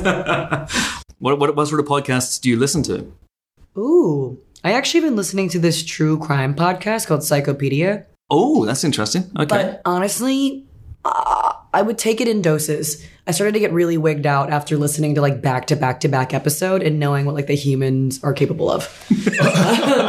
But I also listened to this thing called How to Be Human by Sam Lamott. Okay. And he brings on a lot of creative, inspirational experts in their field, and they just have incredible different conversations. I love stuff like that where you bring in different people and, you know, talk about self-help, growth, or like whatever profession they have, the best of it, explaining why they do what they do. That's my What's it favorite. called again? How to Be Human. How to Be Human. How to Human by Sam Lamott. How I'll to check Human. that out. Oh, okay, so it Sounds turned like it into a interesting. verb. Okay, It's I like that. really good. I'll send you a good episode. Yeah, all right. Again, just forget that for Liz. You guys provide the interesting conversation. I just sit here and go, every now and Oh, again. nice. Yeah, I agree. I fully agree. Mamoudou, do you listen to podcasts? Are I you a do podcast actually. guy? I'm a big fan of Mark Maron's podcast. Oh, yeah. Which we day- can't say the full name of. Well, we can't, WTF, but this is a Disney WT. Pixar film. We can't say what it stands for. Yeah, no, it's great. And I listen to The Daily occasionally, and Morning Combat. I used to listen to Undisputed, lots of sports one, and First Take as There you well. go. Wow. Yeah. That's good a lot. You guys are proper. Yeah. So I like a how good do you podcast. podcast? Do you podcast in the car, on your way to work? How does it work? Either on my bike, Yeah. on the way to work. Well, on the way to work. Like on From the trailer to the set. you know what I mean? Yeah, all the times on my bike, or just like when I'm cleaning, doing stuff like that. Yeah. Cleaning. That's the best time to do a podcast. Yeah. I like waking up in the morning with something inspirational or motivational. I really like walking around and listening to podcasts. It feels like I'm having a conversation with someone almost. And I enjoy being in a car, bus, train, listening to a podcast. My understanding is you've had a lot of children interviewers over the last couple of days. They're actually amazing. Yeah. Amazing interviewers. Beautiful too. They've been asking some of the most thought-provoking questions too. Again, forget about that from me. But what's been your favorite question from the little ones? Oh, that young lady. Oh, I'm trying to remember that question. There she was asked one me. today. She asked about how would we change the industry to make it more inclusive for women and people and minorities in general, and just how would we? That was the gist of the question. Yeah, that's exactly what Wow. you said. Yeah. And I was like, what? And I was like, all right, let me think about this. And I answered the question. I was just like really moved that she had the, it's just a great question. Yeah. I mean, honestly, a couple of kids have asked this question of why do young girls need to see a character like Ember show her emotions like that and be a strong female lead? Yeah. But then there was also one question that I thought was actually just really bold in general. And I love when kids, there's unabashedly like straight to the point. No filter. She addressed, the different nods to racism in this film. And I was like, what? I mean, I was just shocked that a child would be like, can you answer this question? It was very shocking and cool for her to come up with that. Absolutely. What sort of conversations did you have with Peter about that, about how this film nods to that and tackles that? I talked with Peter about tackling racism in an animated film, in a quote unquote kids movie, which is such a bold thing to do. It's a huge subject to tackle, but it does it with complexity and no little compassion. My conversation with Pete was really simple. He was just like, he just talked about why he was making the movie. He spoke about his parents and how he understood so much more about them as he grew older. And as he got older, he became more and more overwhelmed with gratitude and like the feeling of like, oh my God, they've sacrificed so much. And he also talked about experiences like when he was younger, and I remember him talking about something about like, his father, shouting at people because they were saying things, racist things to him. And he was, Pete being Pete was like, oh, don't yell at them, Dad. He's such a sweet guy. Those are the conversations that we had. It was really simple, but it was very clear. I understand, I'm an immigrant myself. It wasn't really much to talk about outside of like, hey, what was your growing up experience like? Or like, what are you feeling right now? What is this phrase you used before, this debt of gratitude? Like, what's going on? And I feel the same way. I feel the same way. I grew up with my parents. They left everything in Mauritania and weren't able really to go back for fear of like, losing their life. And that feeling of just like having to start over as adults with 3 children, I can't imagine that. So anyway, we didn't really have to talk too much because we understood. Yeah, it's all there in the opening of the film, the visuals of the film, the way that it plays out, the relationship between Ember and her father as it progresses through the film. There's a really, again, having spoken to Peter about this, and he's been very open about having experienced huge, profound loss during the making of this movie and how that impacted him.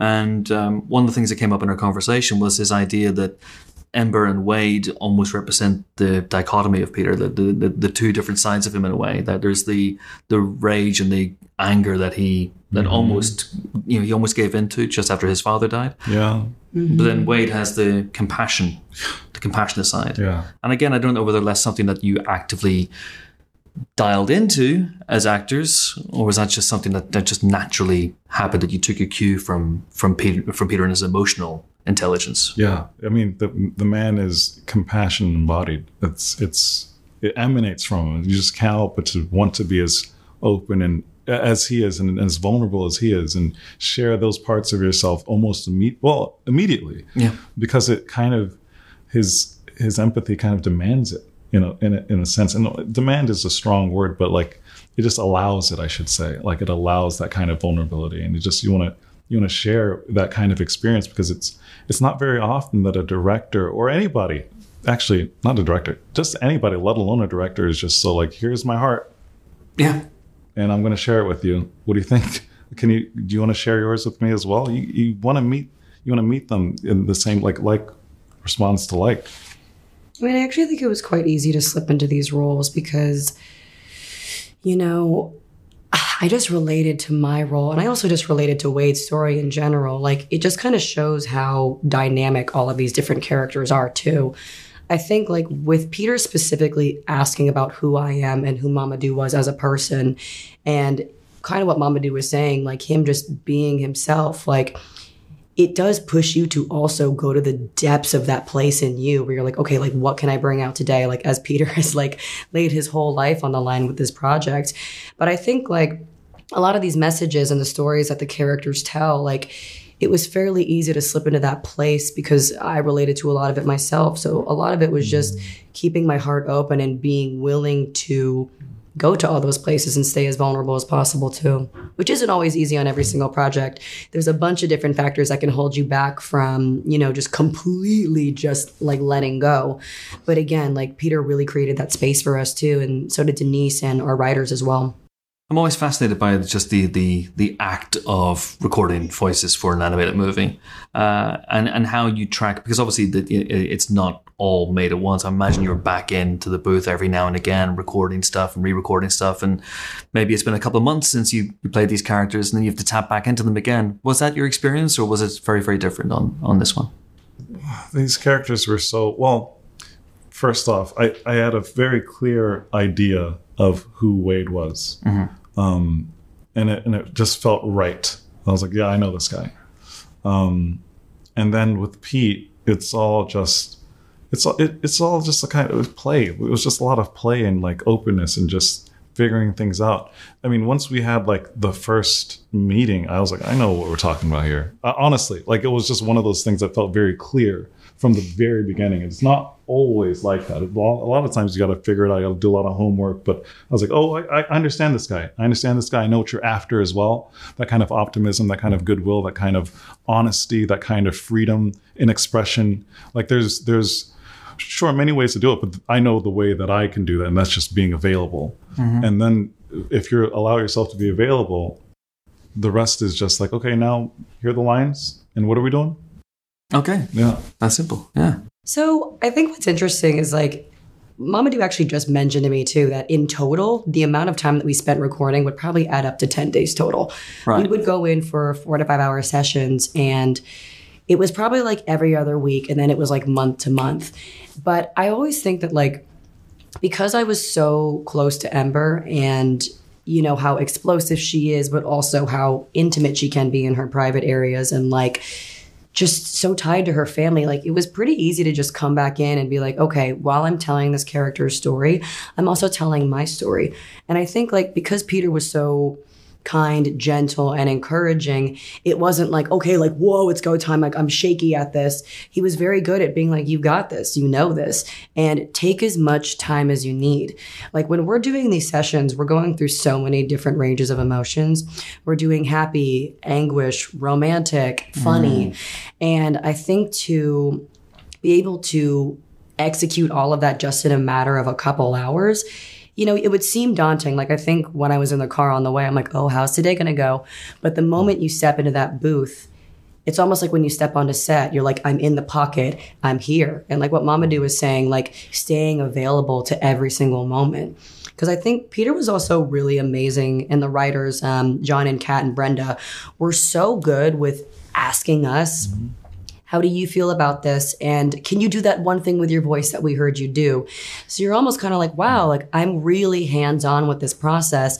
And, you don't really fall out of it like when you leave the booth if you're already a part of that process. Because even when I left, I was still thinking to myself, what are different things I could try in the booth? Like what are some new ideas that our team would welcome? So I still feel like I was still kind of mentally there, even if we weren't on set every single day, if that makes sense. It does. And I feel like you guys go in a second, but Ember has this explosive temper, which I think is, again, a really interesting trait to explore in a movie like this. And Wade is a crier who's very much in touch with his emotions.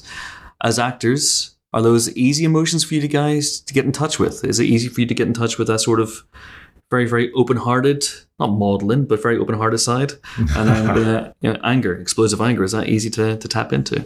It wasn't always. There was it was a part of my like life that I but I was a little embarrassed of before I was in school, in acting school, and I had some really good friends in school that showed me what it could look like to be on stage and free of that burden. And I thought it was so beautiful. So I really in a sense, kind of tried to imitate just like that kind of expression until I found my own. And it really was my friends Gabe Levy and Mickey Tice. They're just some of the most beautiful actors I've ever seen in my life, like genuinely. And when it came to this, by this point, having worked and being in experiences where I had to be on set and like, okay, here's that big scene, and having built a roadmap to get there, and then the work itself or the script itself helps you get there. You build a confidence like, oh, I can do that. I can trust myself now. I had a teacher, my teacher Ron Van Loo is the best. He used to tell us, he was like, you have to throw yourself in the fire enough times to know how you got out. And I find that the way where I built my confidence, and that's really the best way to build your confidence. Put yourself into the situation and you gotta figure it out or not. Sink or swim. Yeah, actually, I had a situation with the first scene that I had to cry in a movie, not a movie, it was a TV show, Sorry for Your Loss. And basically I had to shoot the first episode and the 5th episode at the same time. It was my first day on set. Wow. And I didn't know what the situation was. I knew the character was suffering from depression, extreme depression. And all this to say, I had to cry in this car, even though in the first episode, it doesn't look like he's crying. You see in the flashback later, he's crying in the 5th episode. And I called my friend Yahya, and he told me this wonderful, I was like, dude, I don't know what the situation even is that built him up to this moment. Like, I'm just kind of like crying in a car. What do I just do? Just go sit and cry? Like, it doesn't make any sense. It's not even like a ramp up to it. And he told me the story. Basically, I'm sorry, I'm talking so fast, but I want to hit basically, he told me the story where our friend Zenzi was doing the scene from Three Sisters. She was playing Masha, and she imitates a cry for the scene because she didn't have it in her. She did a dutiful representation of what crying was. And our teacher, Ron, was like, yeah, good scene. Why didn't you cry? And she goes, well, I didn't have it, so I needed to do the scene. So I just did the imitation of it. He's like, no, make the sound. And she's like, what? Make the sound. What? They go on and on like this until she eventually just makes this, like the, not the, like the, like the real, like, and it came because she's an available, wonderful, beautiful actor. She's going to have that in her. She has that EQ. She's ready to go. And he's like, he tells me that story, and it's like, oh, so you just really have to put yourself out there. He's like, yeah, but Mamoudou, if it doesn't work, 50 people got a story. I'm like, what the fuck? But it was the first time. Anyway, I don't want to take too much of the time, but that was the question? The question was, how do you get in touch with those emotions, and which is easiest to tap into? Interesting enough, like throughout this film, there were a lot of moments with Ember that, because the script moved me so much, I was crying.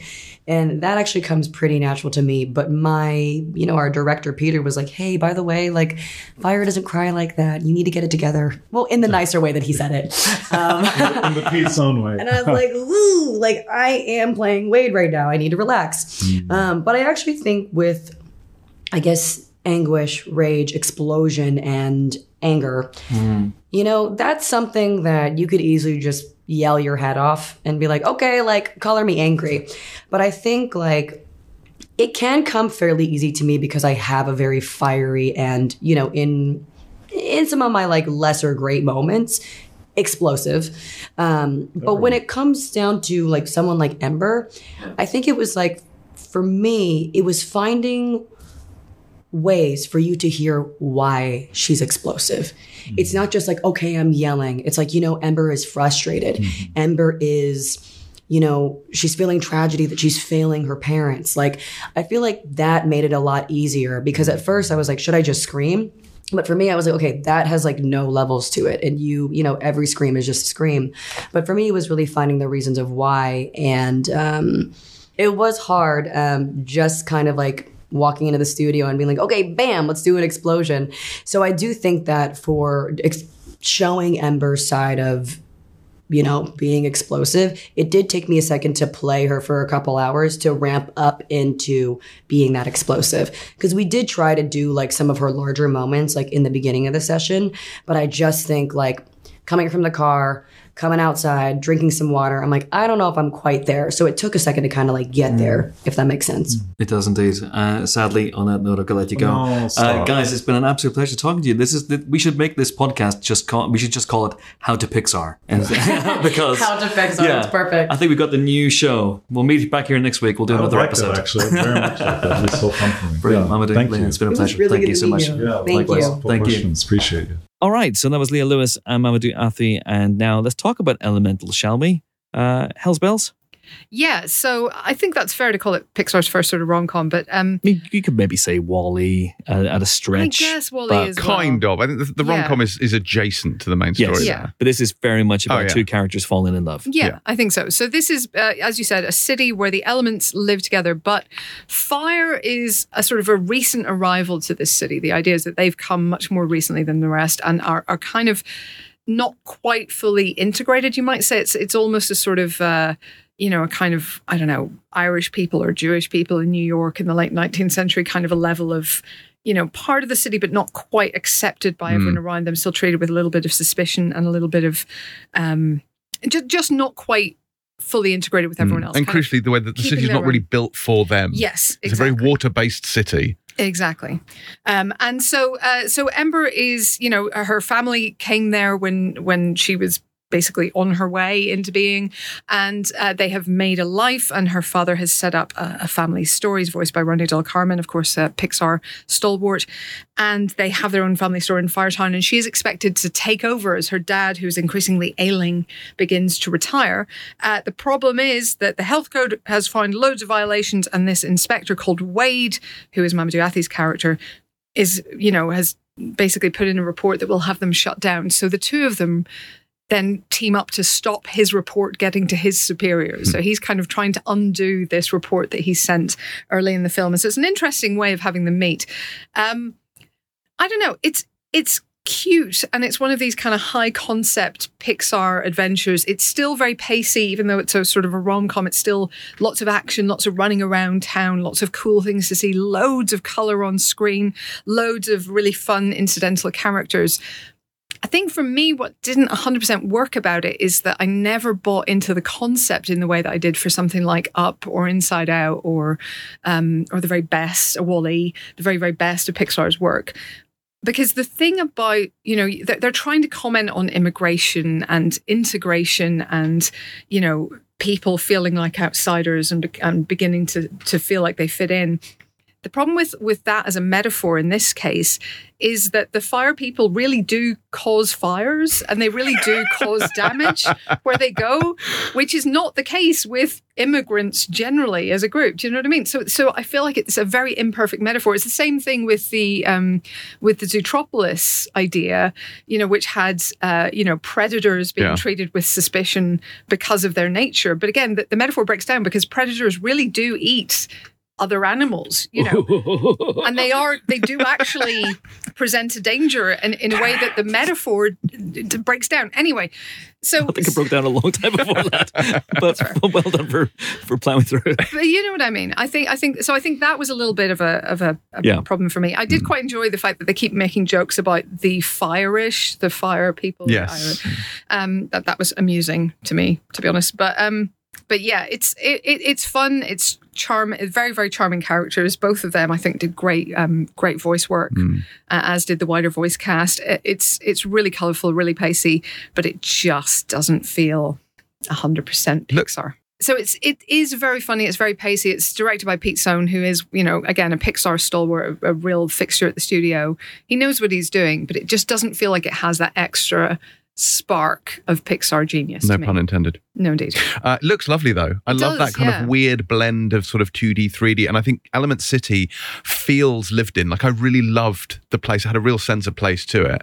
And again, as you mentioned, I like the idea that they have kind of, they actually laid out at the beginning, isn't it, the different phases of immigration, that the elements came one by one and there's periods of time between them. So the city seems to have been built around this kind of water idea. And it's not really built to accommodate people made of fire, when all the infrastructure seems to have lots of free-flowing water through it, which, kills them, which is not ideal.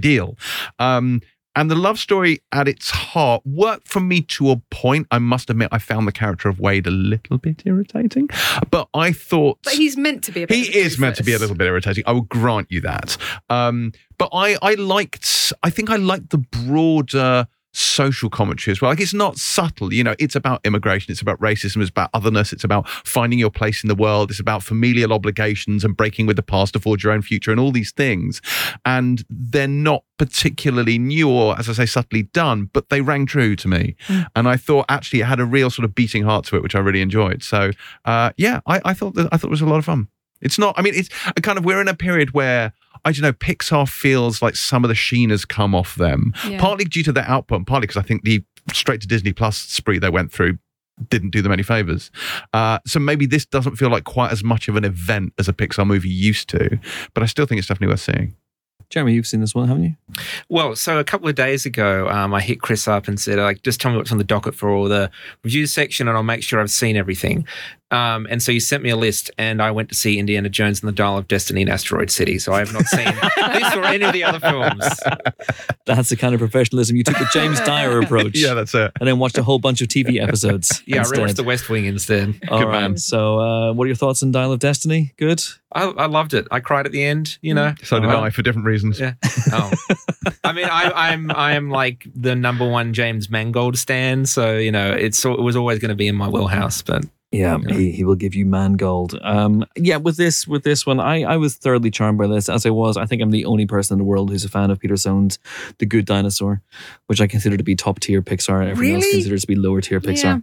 Yeah, that movie destroyed me. And this movie really touched me as well. I thought it was quite beautiful. I think it's one of those movies where if you read the synopsis, it feels like a Pixar parody. Yeah, it does. And one of the things I'm not wild about is that it's probably, along with Cars, the only one of these fantastical films that isn't tethered in some way to the human world, right? So Wall-E, no one's ever pronounced it that way. Wall-E.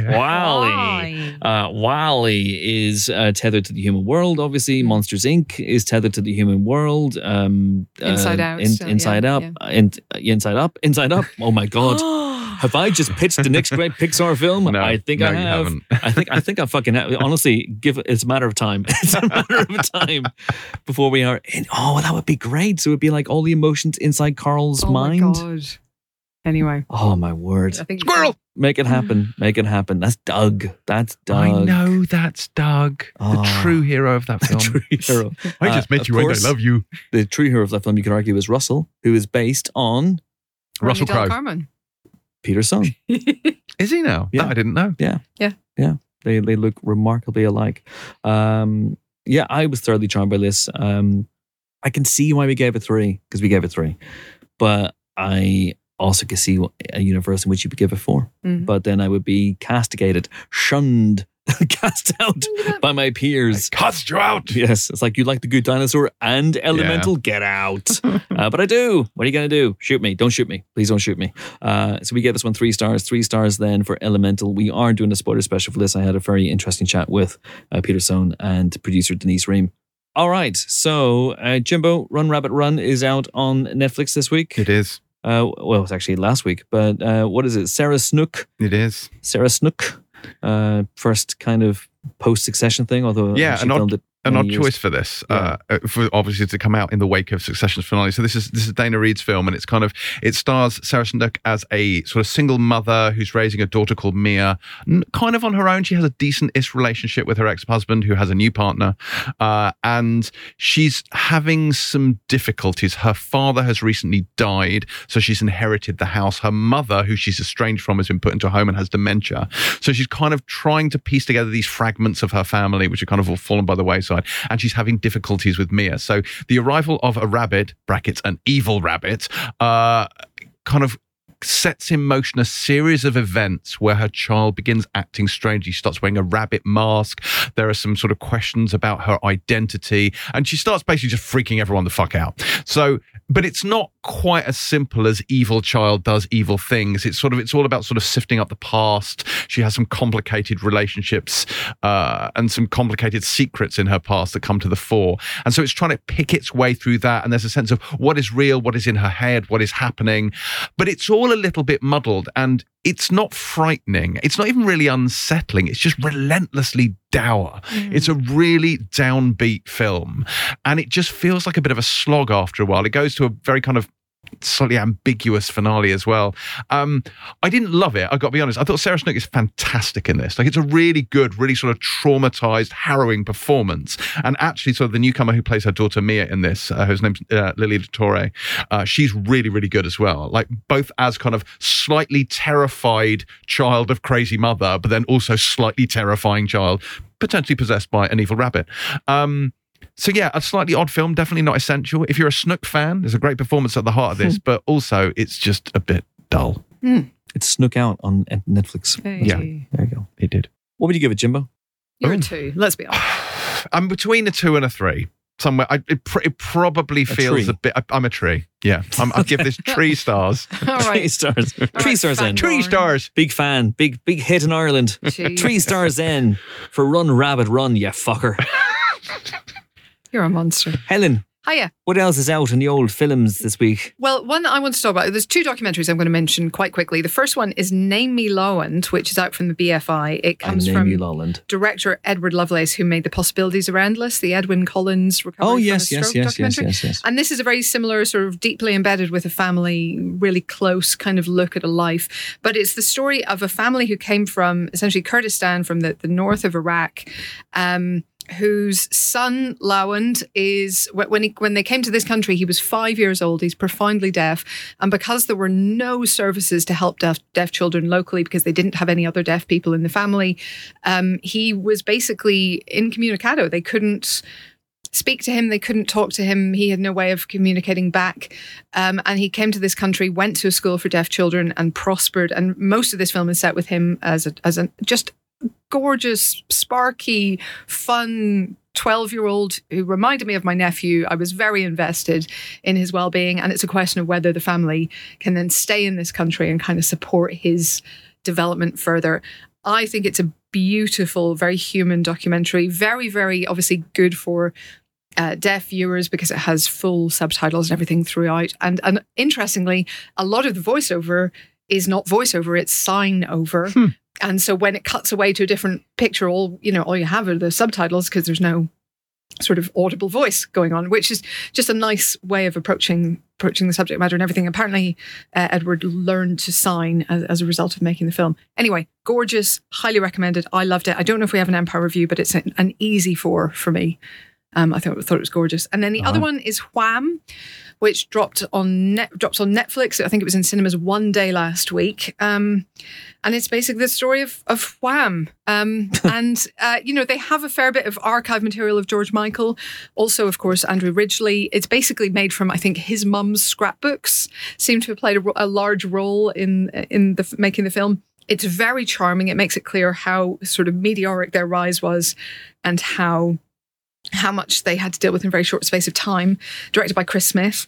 As you might expect, given that Ridgeley is the one left standing, he comes out of it very well.